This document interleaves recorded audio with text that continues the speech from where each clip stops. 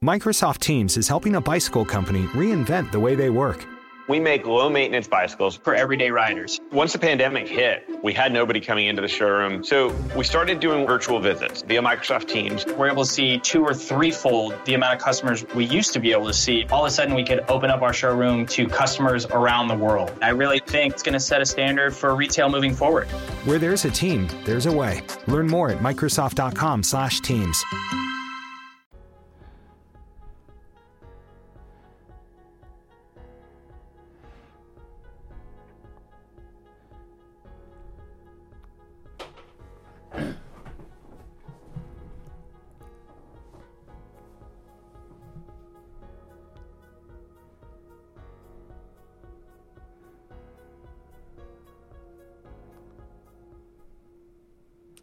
Hello, and welcome to an all-new episode of Men and Women Talk, the Mars Venus Show. I am one of your hosts, Kente, all the way live from Los Angeles, California, and I'm so happy to be here. This is episode 180, and I am blessed to have a guest co-host tonight. This young lady, man, she's an actress, she's a gamer, she's just an amazing, overall, wonderful person. It is the one and only Cher. How you doing, Cher? I'm doing well. Thank you. Kind words, sir. Kind words. I already did let you know that I'm more than willing to come on back. You do not have to butter me up so bad. Oh, man. It is great to be back, having been away for a bit, and I'm very happy to be here as well. I'm so glad that you were here.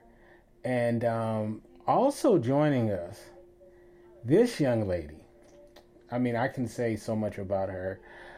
She is a mother. She is a wife. Sorry, guys, she's a wife. She is an activist. She is a podcaster. She is a terrific artist as well. And just an all-around wonderful human being. It is the one and only Rashim. How you doing? Fine. Great. Fantastic. That was very kind of you. All of those nice words. Yes. And it's interesting today because we start off with a little of an announcement. And I see Shannon is in the chat room. And unfortunately, Shannon won't be on the show. So, and we didn't fall out or anything like that. That people always assume it's something like that. Actually, the host before Shannon was Rashim. So she actually inherited the job. And Cher is nice enough for the next, at least for today, to sit in for Shannon. I do have another co-host. Actually, she's from the Blab days. It's Mosaic. She's going to be the co-host on the show. And we actually are going to move the show to Wednesday nights at 6 p.m. Back to 6 p.m. Pacific, 9 Eastern, starting March 24th.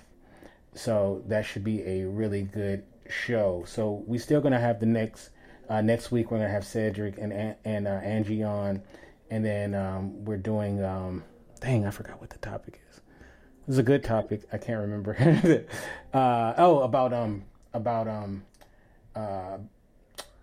About making amends in relationships.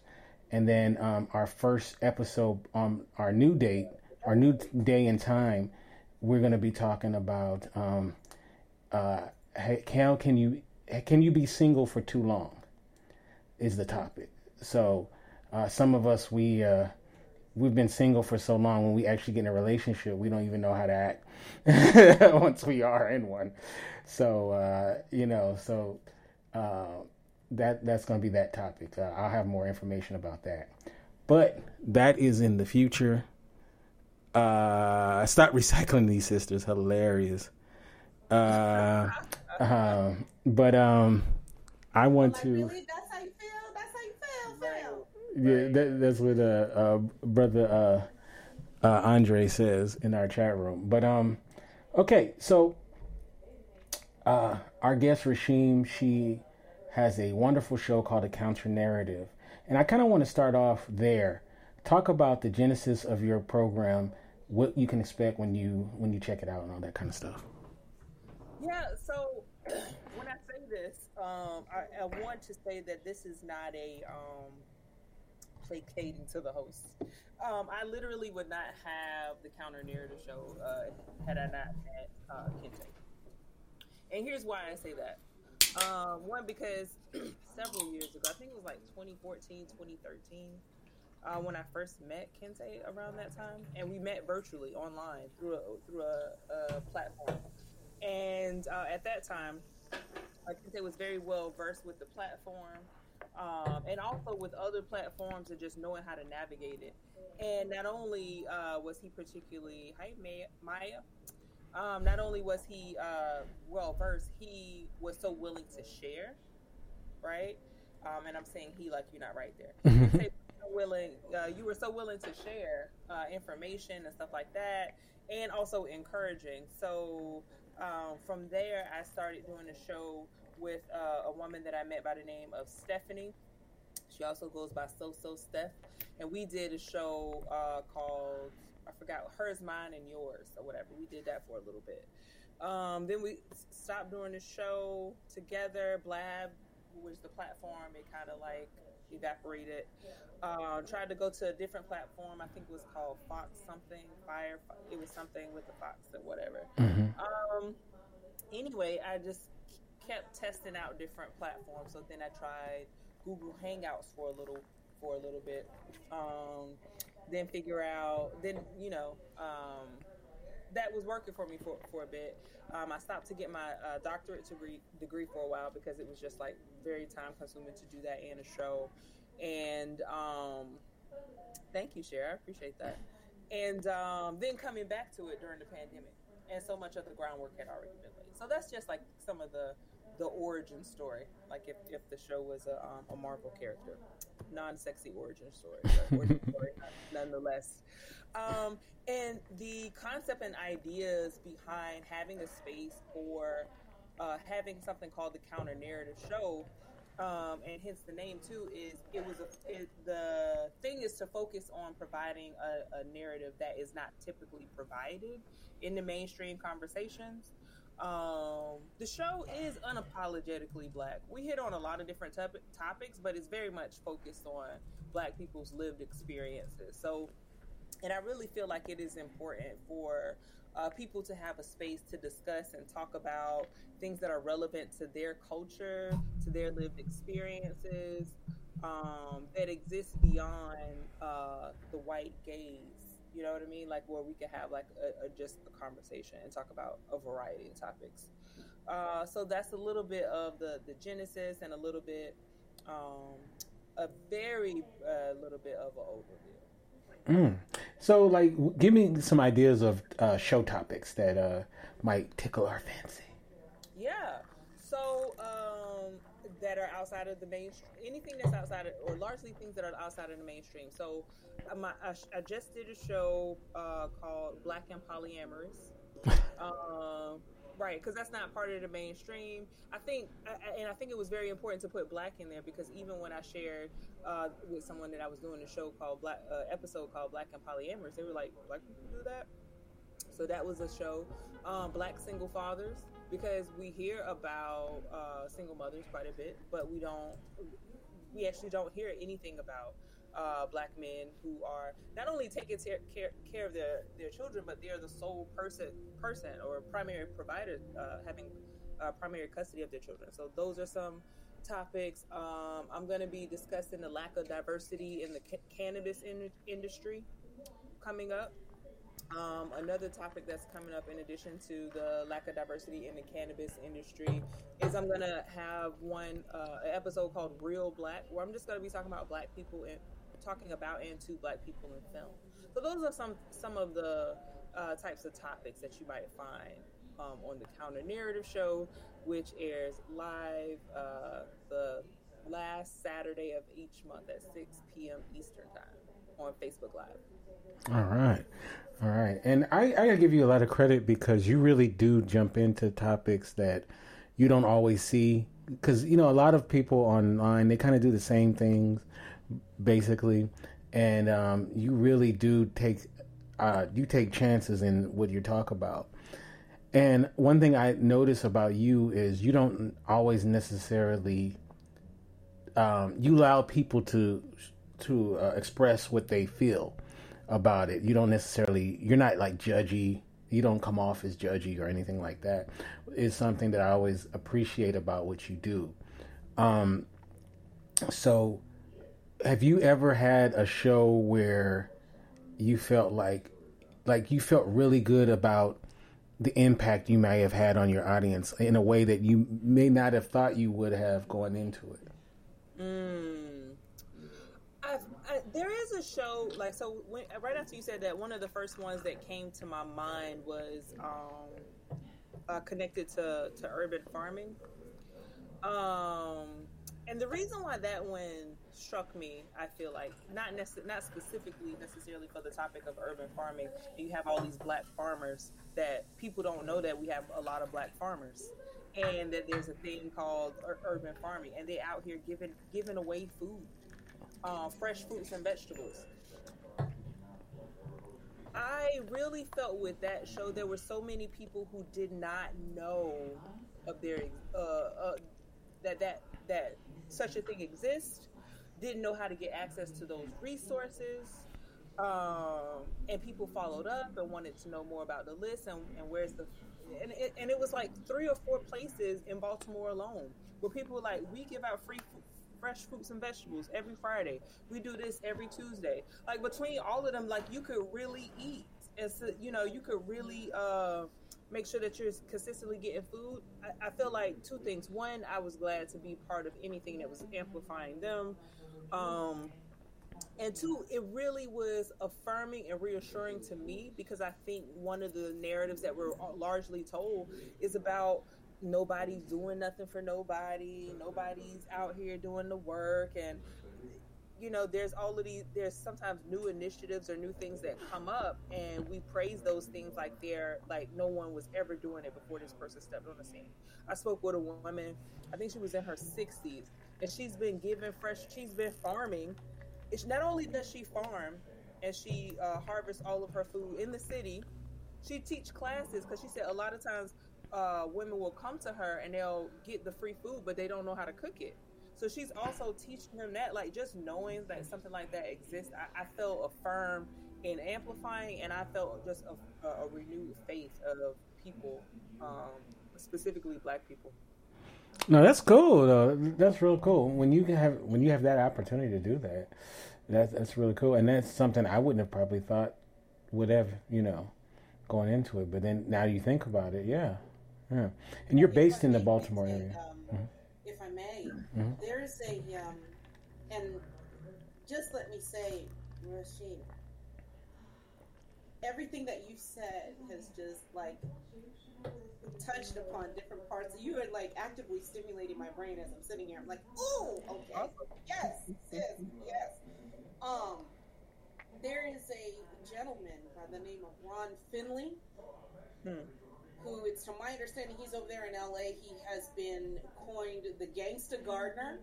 Oh, because he's been yes. talking about urban farming for quite some time, and the fact that food deserts exist so badly in LA and other major cities. I am privy to the same situation here in Jacksonville, Florida, where I am.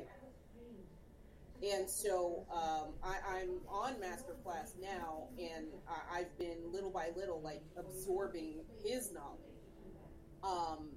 And I have other friends here in town that they are saying, like, they'll have they'll give away like their extra citrus. They'll have citrus trees that are, you know, overabundant, so they'll start going ahead and just setting up a day to give away to their neighbors, such like that. And what strikes me about this topic of food deserts and a lot of the other topics that you just mentioned in the past few minutes is where we all get our knowledge from about these things.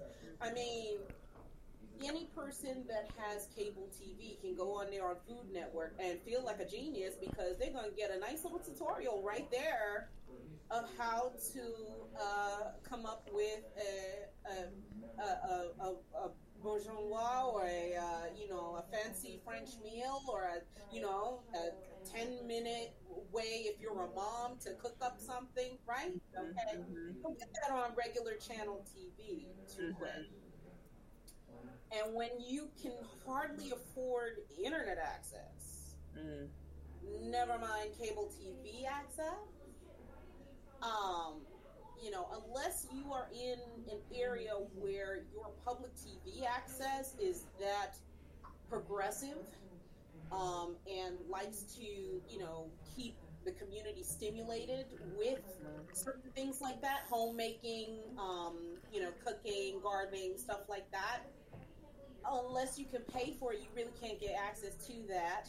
If you try looking online, there's an inundation of information, and you never know really what's good, what's bad.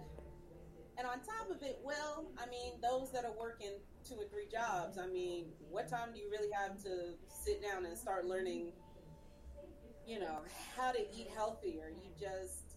You order food, you get it delivered, and then you bomb out to sleep. Because you got 4 hours before you got to be up for your next job.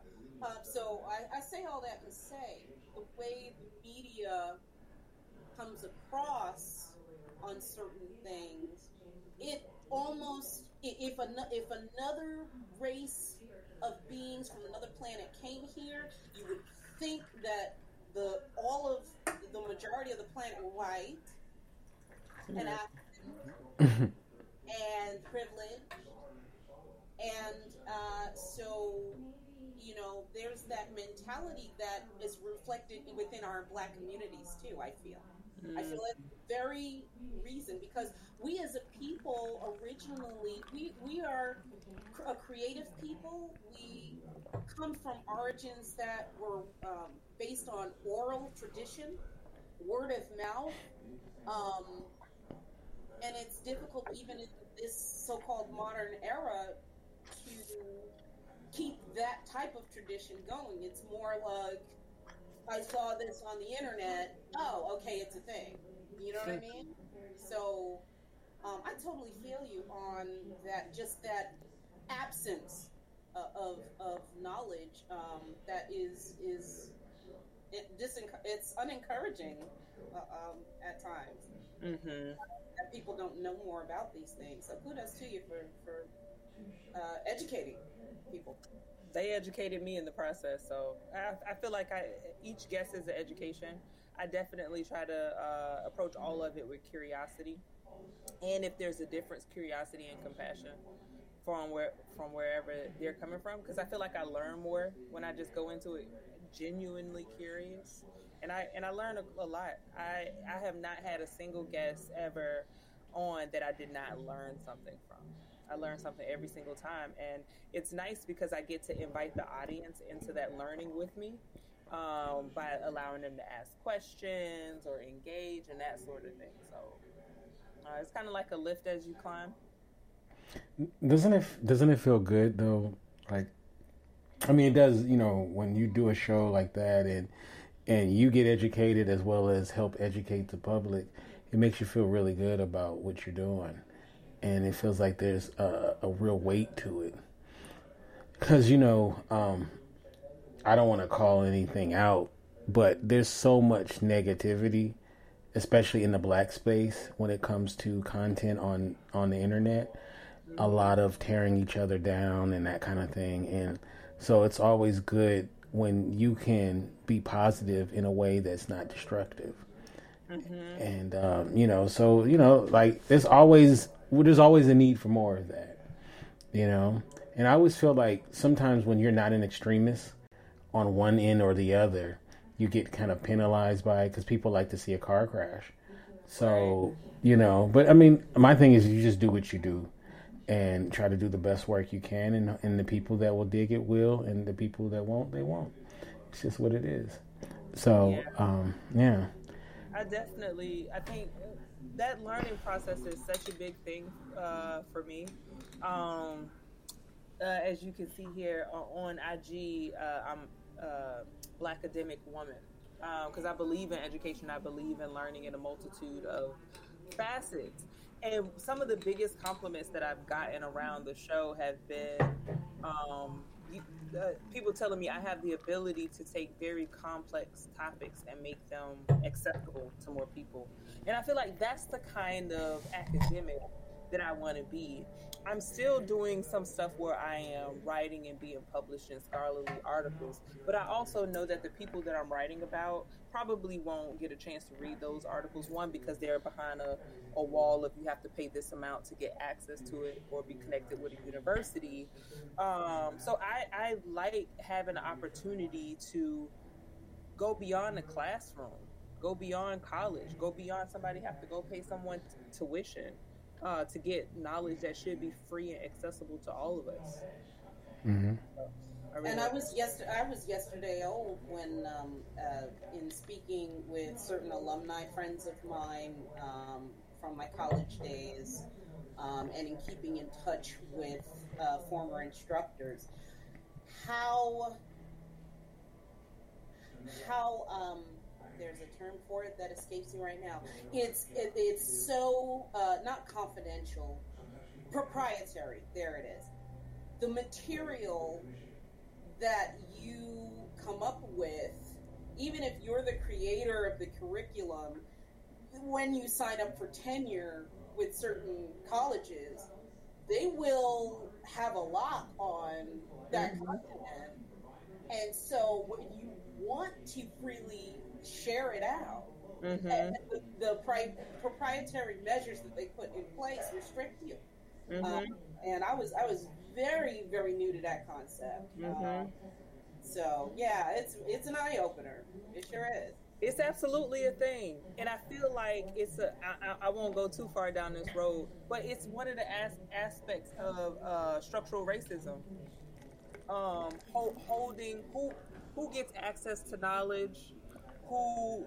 It's very Eurocentric validation machine that says these people can know that these people can't. And not only that even says what you say is not valid unless you put it in our language or if you put it in this particular way.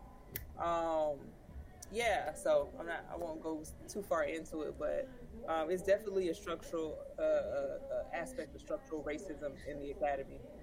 Next time on Kente's next podcast. Hey, I love, you know me, I love it. I'm always up for that. So I'm always up for that. So, I'm right there with you. And, if somebody don't want to hear the truth, oh, well, I remember my father, when he was alive, he was always known for telling the truth.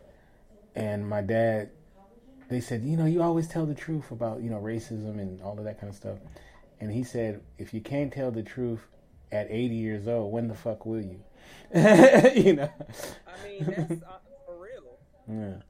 So I definitely am in agreement with what you're talking about. So, so we're going to circle back to your show, but I want to talk a little bit about yourself. You are an artist. And, last time I saw your work, I guess it's been a while since I've seen your work. Your favorite, Stephanie's, hey, Stephanie, your former co-host. Your favorite subject was a model by the name of Rasheen. Is that still your favorite subject? No. Oh, okay, so you branched out beyond Rasheen. Yeah. I think some of it too is like who's particularly if you do figurative painting, whose body do you have access to? Because I paint from pictures or images, and they're pictures or images of real people, but bodies are not as readily accessible. Really? Yeah, I mean, I feel like they've gotten to be. So let me rephrase that. Okay. Were they probably were just as accessible then as they are now. However, I did not know how to engage that conversation without feeling awkward about asking a person for that. Now I'm a little bit more.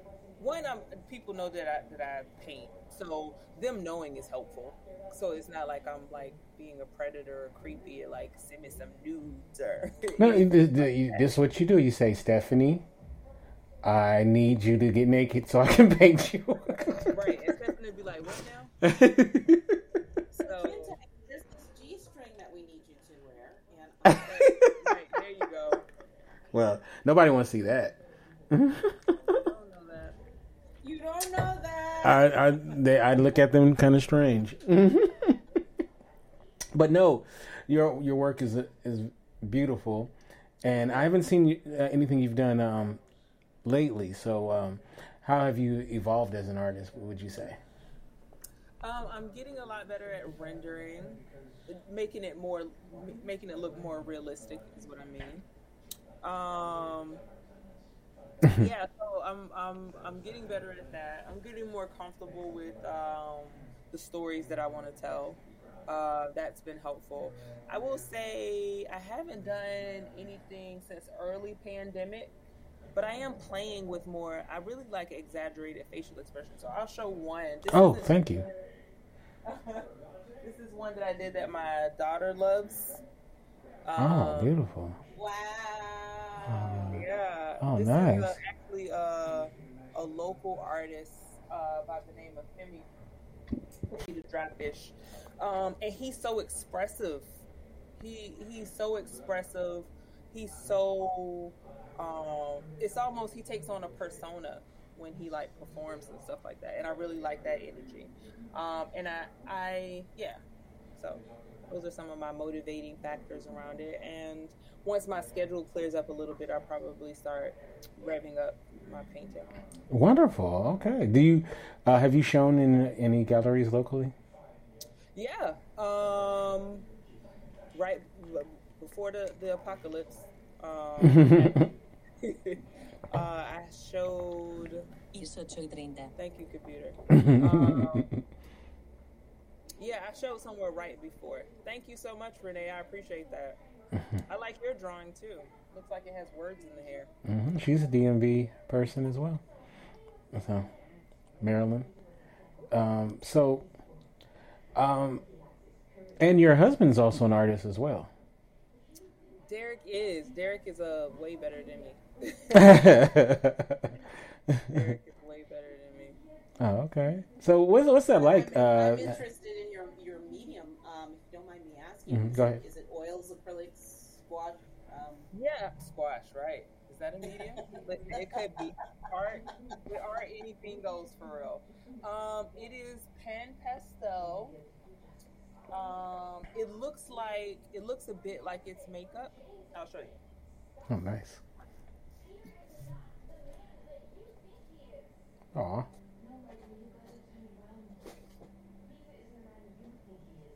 I love your backdrop, Cher. Oh, well, I mean, would you expect any less? Yeah, like mine is all over the place. Oh gosh, no, that's the lab. I feel like I'm right in the middle of the workshop there, right with you. I'm like, y'all don't need to see that mess. No, this is my veil. I think they're downstairs in the basement, so I don't have it readily accessible to show you, unfortunately. But it's basically like a pigment. It's dry pigment. So, which is why it looks like makeup. It kind of goes on like makeup too. You like use brushes and sponges and that sort of thing to kind of like move that around. Gotcha. Yeah, that's fascinating. Being that you and your husband are talented artists, has any of that filtered to your baby girl? My daughter is very much an artist in multitude of ways. She's a fantastic writer. Oh, nice. She's also a dancer. Oh, wow. And she does do some really nice artwork too. Oh, How old is she? She's 13. 13 already? Wow. She was like a baby. Wow. I know you're proud of her. Proud of you, girl. That's awesome. What's it like in Baltimore as far as the art scene? What's it like? In Baltimore, artists, I mean, I guess it depends on which artist you hear from, but in terms of other places that I've been, this is the most accommodating place for artists. I know more artists here that live their art full time than I do in any other place. Mm-hmm. Like, for a person to be a full-time painter, and that's what they do for a living, is not uncommon. Full-time photographer, that's not uncommon here. Also, it's not uncommon for artists to explore multiple arts. For example, a person who does photography and also does painting, or a person who is a opera singer but also plays the violin and does dance. It's a space that where one, you could live off of your art. Exhibitions are a thing. I will also say, I should probably also note that my circle also allows for a certain level of exposure to art, right? So in my most recent position, I was education director of an arts organization.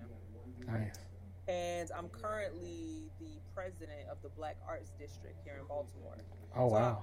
So I also have connection, so I also get to see art, and I regularly go to art exhibitions. But the art scene here is alive, it's thriving. Artists, I think it's a good place for artists. Nice. All right. I've always loved Baltimore. I think I've told you that. So it's one of my favorite places. So that's cool. Yeah, it's a nice vibe there. Let me know the next time you're in town. I will. I have family there, so yeah, I will. What part of Baltimore? Near Fells Point. Let me go see your kinfolk. Yeah, in Morgan State, So. Right. Okay. Seriously, let me know when you're in town, Kente. Oh, for sure. I'm not gonna come to town and not tell you. I will definitely tell you. I won't let you live it down. I don't know. I'm gonna say again while we're on film. How many people may not notice? I met Kente in like 2014, somewhere around that time period, and we've never actually met in person. All of our interaction has been through the interwebs, and it does not feel like that when I talk to you. It does not feel like you don't feel like a stranger to me. Aw. The same thing with Cher. I've known Cher for a long time too, and we haven't yet met in person. But she's correct. I keep threatening him though when I come out there to LA. So, come on down. I'm like, friend, if you're offering to buy me a drink next time in town, I shall take you up on that. Listen. Look, I'm telling anybody out there who I have constant, we talk and all of that, you come out to LA, make sure that I see you. So I am the mayor, the unofficial mayor of Los Angeles. So I will definitely, there's been people I've met out here. But I love it. Okay. So, one thing I definitely I want to talk to you about is, this is a show that we primarily talk about relationship stuff, right? Now, you've been married for quite a while, so you've been out the game for a while. So, but you do remember that time, right? It's not like it was that long ago, right? I could tell you, okay, here's what I can say. When it comes to dating, I would not have a lot to offer. Mm-hmm. My relationships primarily evolve from friendships. So by the time we get to a date, it's not you know how dates are like, we're getting to know each other, it's an introductory, that sort of thing. By the time it gets to a point where we're dating, I know your middle name. I probably know a password to something that you use. That's interesting. So you're saying you used to friend zone guys, and then you would pluck them out of the friend zone? See, why does it have to be? Isn't everybody a friend until whatever? Isn't that the starting point? Well, no. No. But that is the ideal starting point. I mean, yeah, it sounds great, but I'm trying to think. Very rarely have I been a girl's friend, then it transitioned into something else. It's usually... That's the only way. Really? that I've been my entire life. That is interesting, because usually when she makes you her friend, it ain't going nowhere else. You know what? I think, and I don't even know if this is. It hasn't been. I haven't been as conscious of it, or it has been as by design as all that. So much as I've gotten older and people have asked me questions about dating, I have to like I'm telling them like I have no frame of reference for that. There are times where I do wish that I did like outside of that, just like to getting to know a person. But I think also, and I don't want to say issues because I don't want to pathologize myself with this, but trust is a big thing for me. So, and I think that me and my friend is just a way of getting to that point, like of me trusting, because I'm not gonna put myself in intimate situations with you until after I have built trust. And that's such a big thing for me, and it typically does not happen outside of friendship. Wow, that's interesting. Wow. You know, it's interesting though, because most people, like I said, most situations I hear with women is once they decide that you're a friend, that's where it ends. So, I mean, like I said, there's been a couple of situations where we were friends and it happened, but that's very rare. I mean, I would say it's like under 5%. So it's usually I'm on the prowl. And, you know, something like that. So you know what though? Hey, it worked for you. So, you know, maybe that's a good way to do it. So when you were finally off the market and you had to make that press conference to say that you were no longer taking applications, were there I know there was a lot of broken hearts out there. I don't know if there was. If they were, they probably didn't share it with me. They probably, you know, just kept it to themselves. If there were people who did not like that. They're still in there. They're drinking in their beers. Like, man, I was a contender. I'll tell you, I mean, it's funny. I've had the opposite happen where when it looks like I've started to be in a serious one-on-one relationship, that's when all the exes come out of the woodwork like, oh, hey girl, how you been? It's been a minute. Yeah, I haven't called you. You know, it's almost like a radar that has happened, and it's happened more than once, so I can only speak from my own experience, but it just is weird how that has happened. But, you know, trust is just, I agree with you, trust is like the foundation. I mean, this is a person that you're thinking of being with until you're not on this earth anymore. Okay? I'm like, I need a ride or die, okay, to know that, you know, I could just have that person. I call it not just a person to grow old with, but a person to grow into a better person with. You know, when you could feel that vibe with someone, that's when you know what's up. I remember, I can't remember what year it was, but it was probably maybe 2019, 2018. And I was really following Rasheem. Now Rasheem has like 8 different Instagrams. But but the main one, I think, was the Rasheem one. And I swear, like it was like every day she was doing something incredible. Like like one day she was like skydiving. The next minute she's like with the president or something. Like, I mean, like, you know, it was just like, oh, woman, you've been skydiving too. Yes, yeah. It's like, it's beautiful, ain't it? You know, remember the most interesting man in the world, Dos Equis?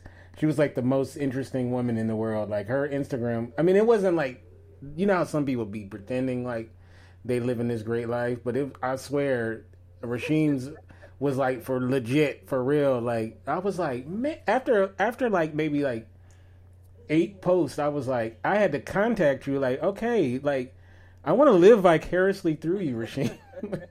Like, you know. Yeah, I feel like I post a lot less now. Right.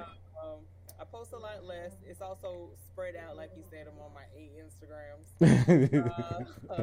I definitely ended up setting up one for my art because I think when I met you, I didn't have one for my art. Right. And then I had one set up for like Black academic for like I do a lot of diversity, equity, inclusion work, that sort of thing. Write articles. So I had that set up for that. Yeah, it's so interesting the ways in which social media could work. Yeah, all of those things were definitely real. Definitely living my best life. Definitely true. But I feel like one of those things with social media, and I guess I'm feeling like I'm more aware of it because I have a 13-year-old daughter. I don't like. I want her off of it as much as humanly possible. Right. I just spaces like Instagram for young people, adolescent young girls who are still figuring themselves out. It's just not it's a toxic space. It's a very toxic space. It feeds insecurities and that sort of thing. Sorry, went down a whole nother path with that. No. Yes, thanks for commenting on how interesting my life looks. Now I'm just like super busy all the time, and it's boring stuff.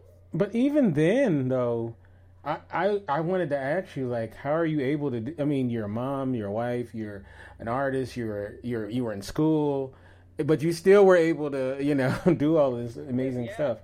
I think a lot of it is having the work that you do also be something that you are passionate about, and things that you do also connected to your core values, because there's a lot of overlap there. So, for example, a lot of the Jacqueline, a lot of the places where I would go, sometimes would be places that work would send me. And they're sending me there because I can speak on a particular topic. I can speak on that particular topic because of how I am in the academic space. The writing that I do in terms of in the academic space is largely around Black motherhood. I can speak to that because I'm a Black mother. So I think it's not as much of a stretch, and there ends up being more overlap when you're able to identify what your core goals are, and not your core goals, sorry, your core values. And then after identifying your core values, additionally, identify in whatever phrasing you would like to put this, what you were put here to do, and what are some of the means. I miss you too, Stephanie. And what are some of the means through which you are going to get this work done? So, what are your values? What is your work? What are some means to get that work done? Because so many of them, even if they're in different spaces, so even if I am in the counter narrative show over here, and I am in an art show over here, and I'm doing an academic journal over here, I could still have the solitary focus and goal of elevating Black women. I'm painting about Black women. I'm interviewing the women that I'm painting about being Black women. I'm publishing the article on it. I get the article published, then my employer says, hey, you got this good work out here. We want to send you out here to do this work. So I think it's just identifying my values, identifying what's my work to do, and all of the means that are here to me to do it. So when it's interconnected like that, it builds on each other and it flows in a way that does not pull apart. All right. Wow. Very well said. Now, would you say you're a cool mom or a real strict mom? My kid would not say I'm a cool mom. She would tell you I'm the lamest of all, like super lame. There's even words I've realized I'm not allowed to say, so I'm not allowed to say lit or litty. Not allowed to do any TikTok videos, which sucks because I see these like mom daughters. I want to do a TikTok video with my daughter. Okay, why did I see on the celebrity tip? Why did I see little Candace Cameron doing the Running Man at one point? I saw it as like, oh God, come on, Mom. But she was hitting it in high heels, no less. I said, okay, all right. I'm like, just because you're a mommy doesn't mean you're dead. You know, there's a certain vivaciousness. You know, how they what they always say, 40 is the new 20, something like this. I mean, you know, hey, I would love to do that stuff. I would really love to do it, and I would really love to do it with her.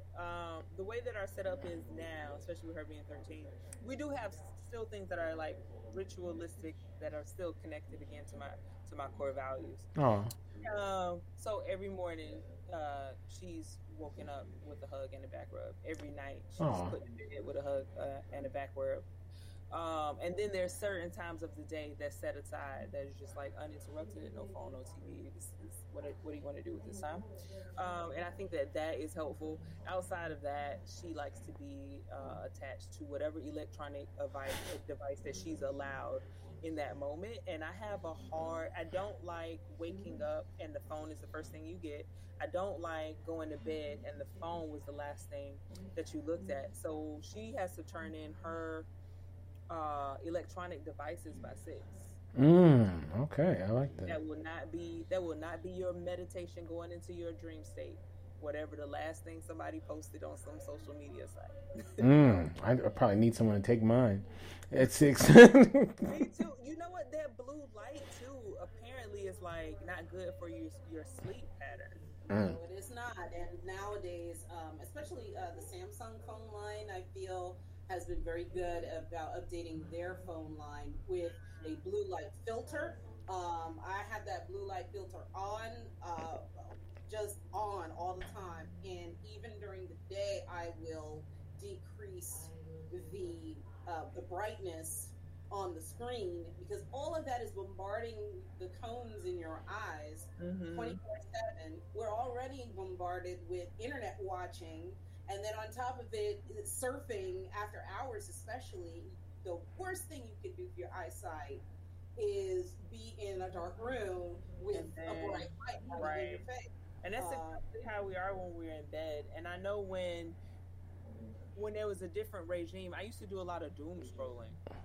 And like listen to political comedians that would make me laugh about something else, a thing that would probably make me cry under a different circumstance. I did a lot of like that during that time. Interesting. That it is funny though. Like, do you find yourself as you're getting a little older? I mean, you're still a young woman, but doing things you never thought you would do, like like saying things, the whole kind of get off my lawn type things, like. Or I remember the first time I said to like probably one of my nephews, back in my day, and I was like, I wanted to throw up. I was like, no, I can't believe I said that. It's funnier. It's infinitely funnier when people that are younger than they should be and say that. I get on my younger sister all the time for that. She's just had my still new niece who just turned 1 this year. My sister is 12 years younger than I am, and I think sometime back in my early to mid 20s, she came out of her mouth one time with, "Well, back in the day," I was like, "Wait, hold on, what you mean yesterday?" Like, when I was young, and they're like 15. When I was young, I'm like, Negro, you young right now. Right. I'm like, are you even old enough to have had a back in the day past yesterday? Right. Anyway. You know what's bad? You know what's bad is when you would say something was 20 years ago, it was like when you were a kid. Now, 20 years ago, your ass was still an adult. You're like... In the age of Methuselah. Right. It's like, oh, man. I had to walk to school. So now. Right. It's like, oh, man. I remember the first time I found gray. I got out of the shower, and I'm like, man, how I got lint in my beard? And I was like, oh, shoot, that's not lint. Behind you, cut your hair off. Now listen. Right. It's like, oh, wait, that isn't lint. I was like, oh, darn it. It's only so easy for us, right? Although, I mean, there's plenty of my bold sisters out there they'll have a head shaved or they'll have a tight trim. I am not that brave because underneath this fro, I do believe I may have inherited my father's head. So there's a bit of a melon going on, and no, I would unless it, of course, other extenuating circumstances came up. I would not be that brave, but yeah, y'all men get away with it. Well, y'all take this facial hair off, and it's like you lost 10 pounds and 20 years off your age. I'm like, right? That's really do you work out? Do I? Yes, I work out in the morning. That used to also be something that me and my daughter did, but she can't hang with the big dogs. So I work out 10 minutes every morning. Okay. And I do some 10 minutes nighttime. So I'm planning on getting a hydro soon. Nice. The little rowing thing. Yeah, nice. So I'll be adding that. Yeah, I've been boxing a lot, so yeah, that's my thing. And you were boxing too, Cher. I remember you were kickboxing, right? Correct. I remember seeing a video of that. So. And I will say that is the instant cure for insomnia because when you come home after you work out 9 to 5, and then you go ahead and you do your workout after work workout. Yeah. Yeah, you're really ready to fall asleep. So that's a smart idea. Good on you, mommy. Because sometimes you just need to tire these kids out and then go sit down some play. Yeah. Mm-hmm. That's oh my goodness. Yeah. I mean, this last year was crazy, but it's so funny how everybody was like, "Oh, I'm so glad 2020 is over," as if the calendar was going to change and things were just going to automatically get better. But I mean, I do kind of feel like there's light at the end of the tunnel. So,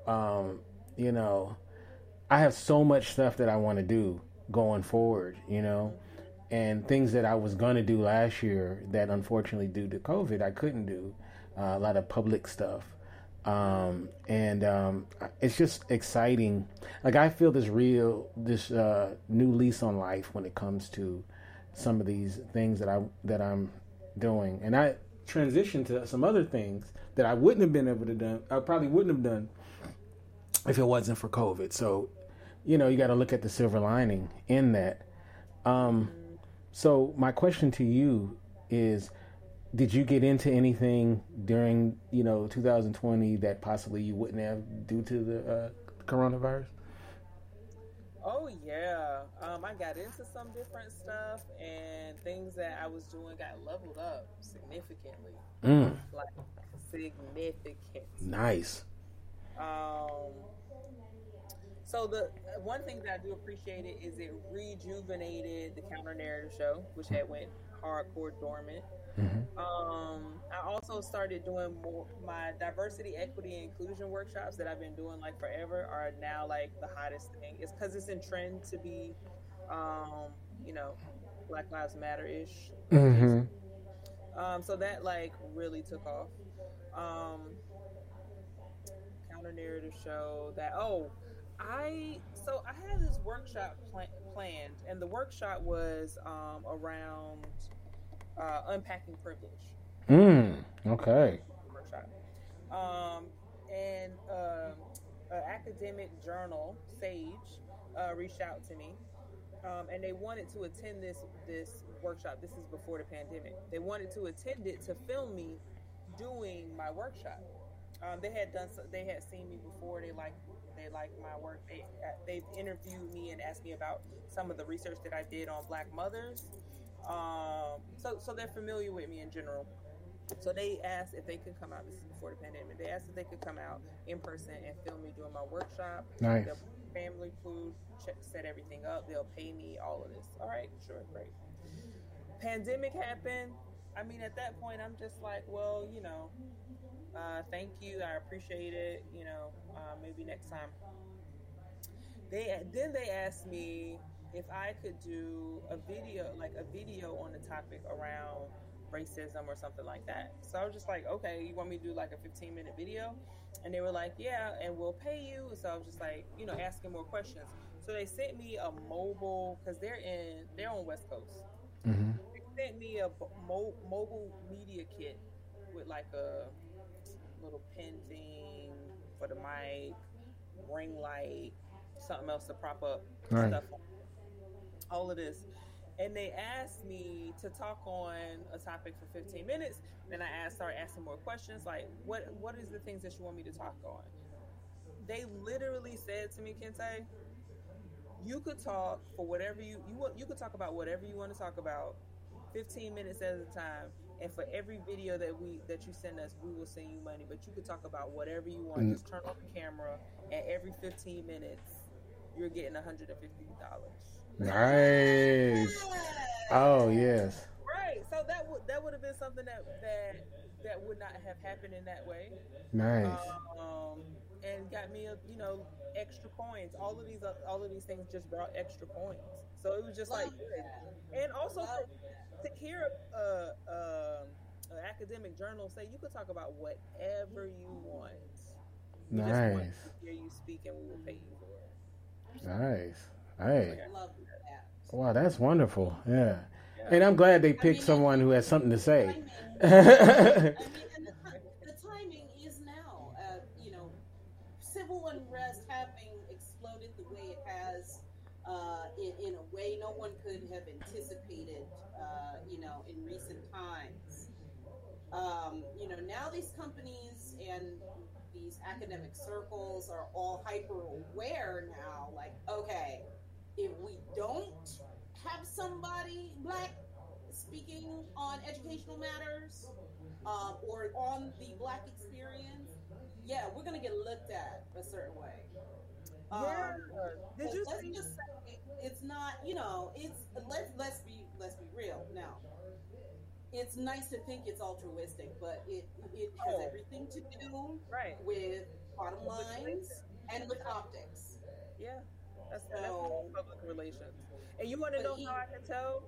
I can tell because there's a different energetic in the acceptance of Black Lives Matter that there probably will never be for Black power.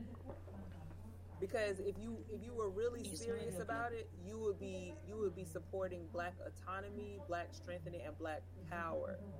It's a different standpoint that I don't think. I don't think Black power is a thing that will go mainstream. Black Lives Matter comes from a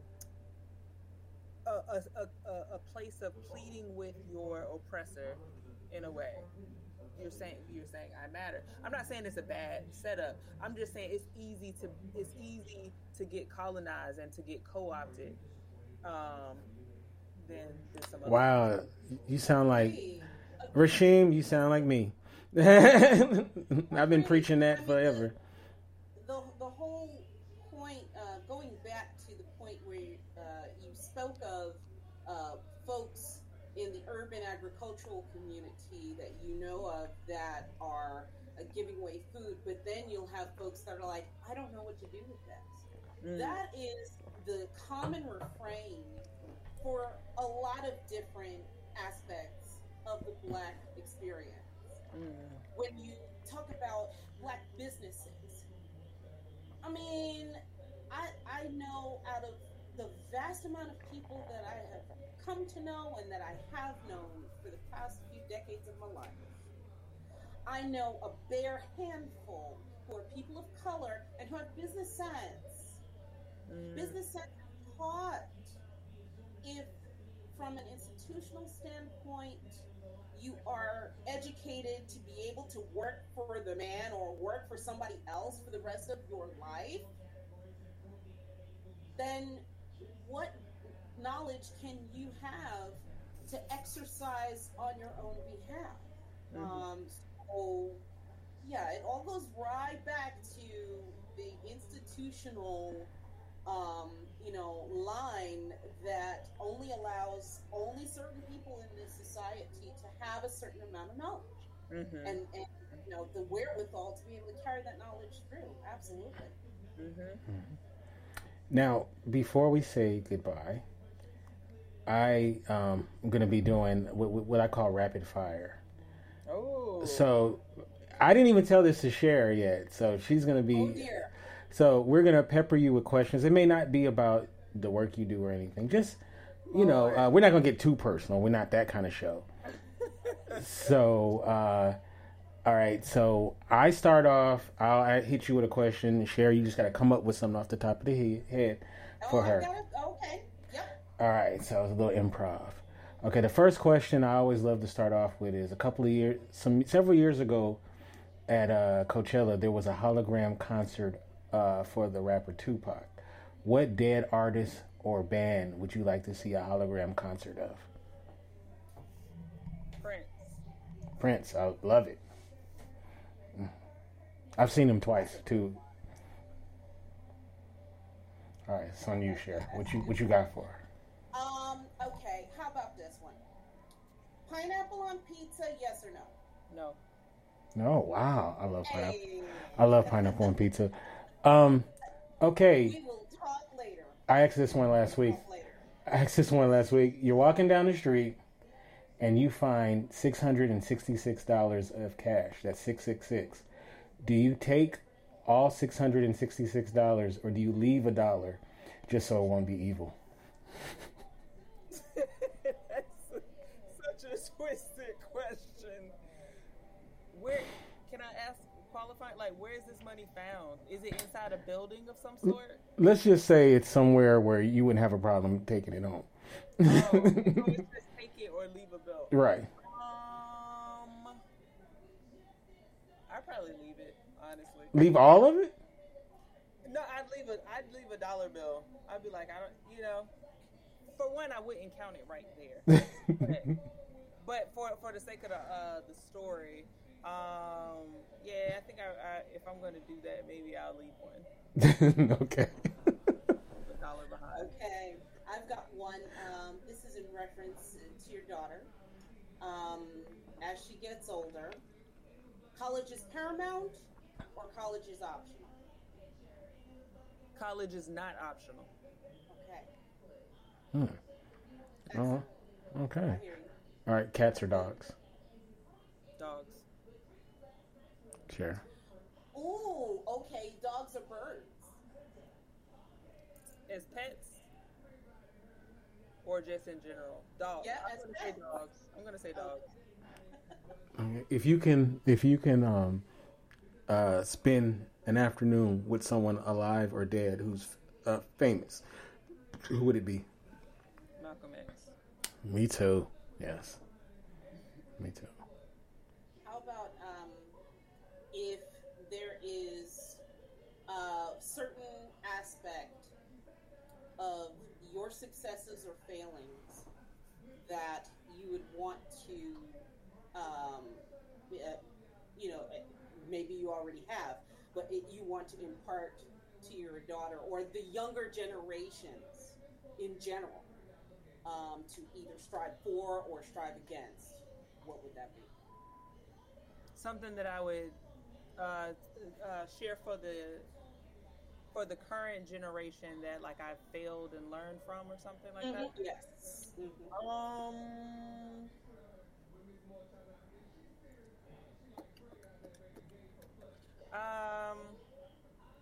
Failed and learned that everything that I'm good at, I failed at a lot. That's what I would impart.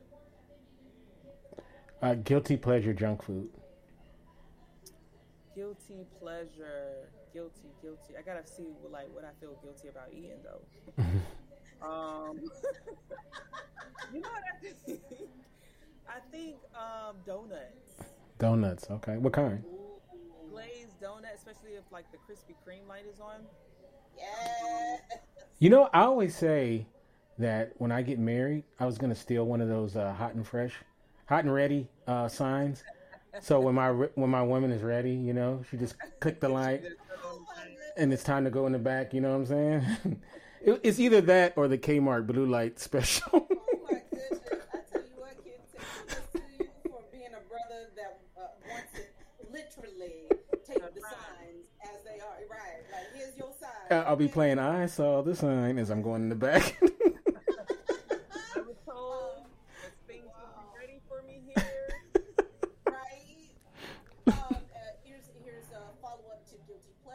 guilty pleasure viewing preference?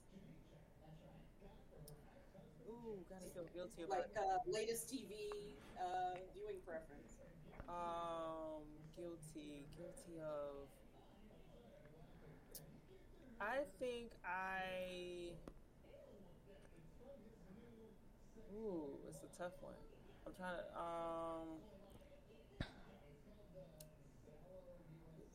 What am I watching? Yeah, I watch some stuff, but I don't feel super guilty. There are sometimes where I watch comedians, and they will say something that is egregious and offensive, and it's so hilarious. And I have to laugh because it's hilarious. It's just funny. And there's an aspect of me that don't feel like they harbor ill will, or that they're hateful of this group. I think they're just like making fun, but it's like so disrespectful and like really wrong and really bad. It's like, say that outside. But it's like really funny. All right, that's watching. All right, last question. You got to help a brother out. Now, I've always said Baltimore is my second favorite city, right? Mm-hmm. So a young man is taking a young lady out in Baltimore, and he needs your advice. This is the first date. Mm-hmm. What is now, obviously, this is without COVID. So, let's say COVID is not around. All right. Tell him the best date to take a young lady out on in Baltimore. Time of day? We'll say evening, like 7 or something. 9. Well, that's more like 9, but yeah. Is there a specific food type? No. No. Okay. Let's just say she's a lot like Rasheen. To make it easy. She ready. Yeah, like I got some. I would say evening. I would say take her to T-Vol potentially, or Clavel. Mm-hmm. Especially if she likes to partake in the spirits. Take her to Clavel. They have really nice spirits there. Okay. And anything after that? Like that's the second good one. And they have great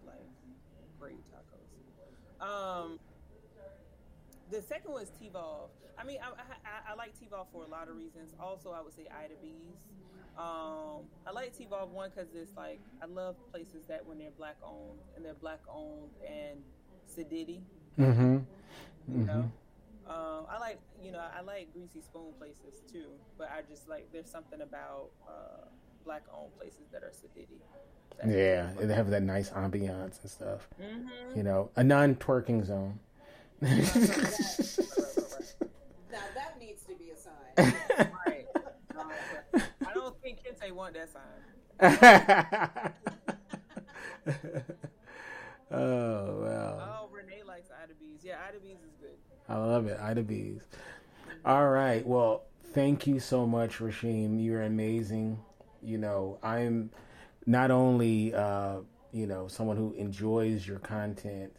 I think the world of you. You're a wonderful lady. And you just do great work. And you're a very sweet person. Thank you. And I'm going to invite you. This is episode 180. I don't know when it's going to fall, but eventually we're getting 200.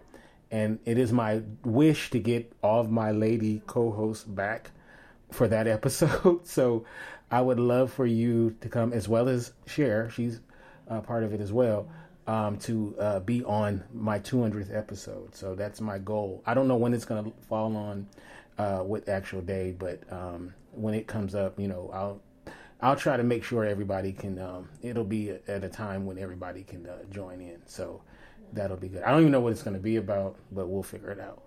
And that's fantastic. What an achievement, Kente. Yeah. Yeah. It's funny. A lot of people don't know this. This show initially was a game show. It was going to be a game show. It was going to be the guys and the girls, and it was going to be kind of like Family Feud, where we would have had all these pre-things done, and they were going to have to guess, and at the end, the guys or the girls would be the winner, like that kind of thing. And then I never could, at the time, it was so much going on, I couldn't, the time to just work on it like that, so it just ended up being a panel show. But at some point. Maybe I'll do that for that show. Maybe that's when I'll actually put that together. So, but there's a show that I really want to do is what men and women really know about each other, because I feel like, I'm 44 years old. I'll be 45. I've been involved with women since 12. I had my first girlfriend at 12. And to be honest with you, the visual, I'm trying to imagine little Kente. oh my God. Now when I think about it, that was a mess. But I actually want to go back and apologize to her because, I was all full of hormones. But a lot of us guys really don't know a lot about women like that we think we do. I'm talking about just the day-to-day what women go through, the different procedures that women have to go through and that kind of thing. And sometimes when guys get a daughter, they start kind of peeking behind the curtain a little bit, because now they have a daughter. But still, even then, we don't really know a lot. And then there's things that women don't really know about us as well as, that we think is common knowledge that is really not as common as you think. So I want to do a show kind of about that. I will say it is twofold. I will speak up on behalf of my fellow females any time of the day. The reason many of us may not or may come off a certain way is because we're ambitious, we're go-getters, we're moms, we're caretakers, we especially as Black women have all of these hats that we're wearing, and then on top of it we're carrying some hats that belong to other people too. Sometimes it's easy for us to get in this mode like, I ain't got time for that, sweetheart, keep up, just watch what I do, listen to what I say, you be all right. If you miss any of that, I got to keep it moving. Because to sit there and, sometimes the presence of mind to sit down and realize, okay, somebody is really trying to understand, but especially if it's our men that are trying to understand us. Not a lot of people teach our men how to reach out for help and, I didn't start caring until I got into my 40s. To be honest with you, I didn't, and I'm a very evolved man, and I didn't really, I've been dealing with women since a teenager, so like, what I always tell young guys is when you get involved with a woman seriously, like understand her cycle because it'll save your life. Like you want to, and they'd be like, I don't want to know about that. Just trust me, bro. You want to know more about it than her. Okay. And then when you get involved with a young lady later on, right? She double appreciate you because then she'll be like, oh wait, how you know about that? Because especially a young chick. I don't care what race you are. As a young chick, is not the most comfortable thing to come out to your man talking about how my period made me feel the other day. You know what I mean? Mm-hmm. Like, it's not. So being observant, being present, those are the two, things that will definitely save your You better life. know that stuff, bro. That's what I always say. You better know. You better know how long, what goes on, how she want to. Because not everyone, it's not a one fits all. Some women deal with it completely different than the others. So you want to know the woman you're involved with. You want to know these things. So, but those are things that come with age. But anyway, so those are some of the things I want to do. So I'm going to start off with you, Rasheem. How can we get you on social media, and what should we be on the lookout for? Sure. So on Instagram, I am Blackademic Woman. It's Blackademic_woman. On Twitter, I am S. Rasheem. If you want to catch the Counter Narrative Show, the best place right now to catch it live is Facebook. If you go to Facebook and go to my Facebook group, it is The Counter Narrative Show is the name of the group. And you will be able to also see previous shows, engage with the audience. That's how you catch me. All right. And What's the next topic?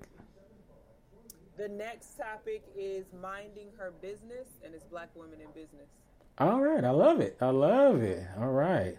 Minding her business. All right. So, Cher, how can we get you on social media, and what should we be on the lookout for you?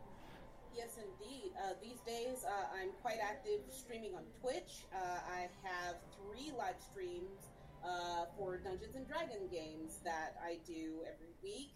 And on Twitch and Twitter. See, I have to remember all the platforms I'm on now. On Twitter, I am at GamerShare. All is one word.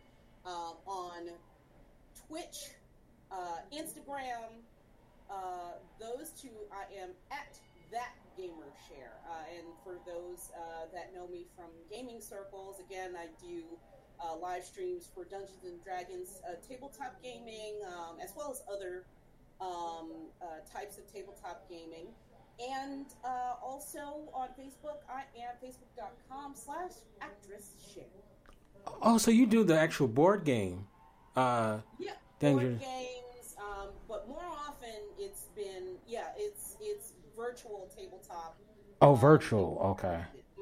Because I was like, how can you do it? Can you do it, the actual board game on Twitch? What you do, well, anyone can do that via like a Zoom call and such. We happen to use Roll20, which is an online virtual environment. Okay. You have maps and things, tokens for your characters and whatnot, and I'll tell you, it's a wonderful improv muscle flex.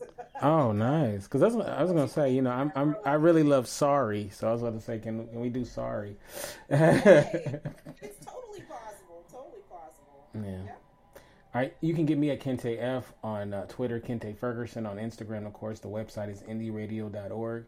That's indyradio.org. Next week, we'll be joined by, I know I said this last week, I was off base, by Cedric and Angie of Black Love United.